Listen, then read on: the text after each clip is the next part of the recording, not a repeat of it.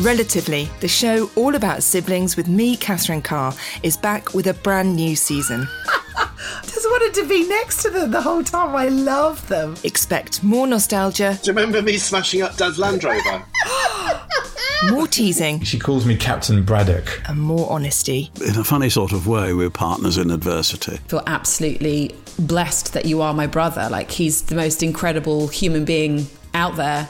Catch up on stories from siblings in Season 1 and Season 2 now. I now know all the words to every Backstreet Boys song, Spice Girls, because I heard them on repeat. From underwhelming first impressions... Had it been an otter or a bat or a baby T-Rex, I'd have been ecstatic and would never have forgotten it. But a human infant just couldn't live up to the expectation at that point, I'm afraid. To naughtiness.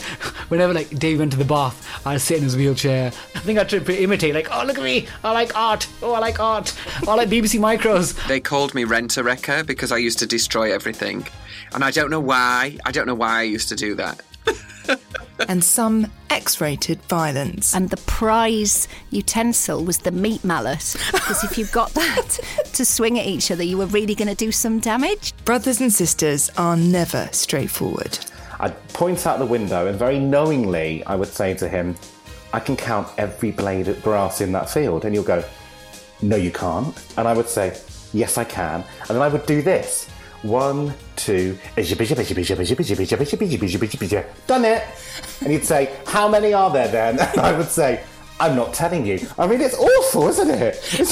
Stories about really pulling through for your brother and sister. There's not many people I feel really completely safe around, but Rab, I absolutely do. My sister saw the darkness when a lot of people only saw the light. To the stories that only your family would understand. A calendar notification popped up that said, today, 8 p.m, 1990, Ahir conceived.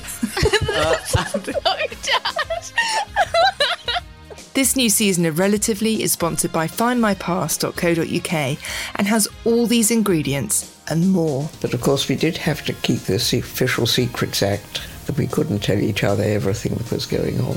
I was like, whoa, okay. You can go out with my sister, yes, as long as you marry her.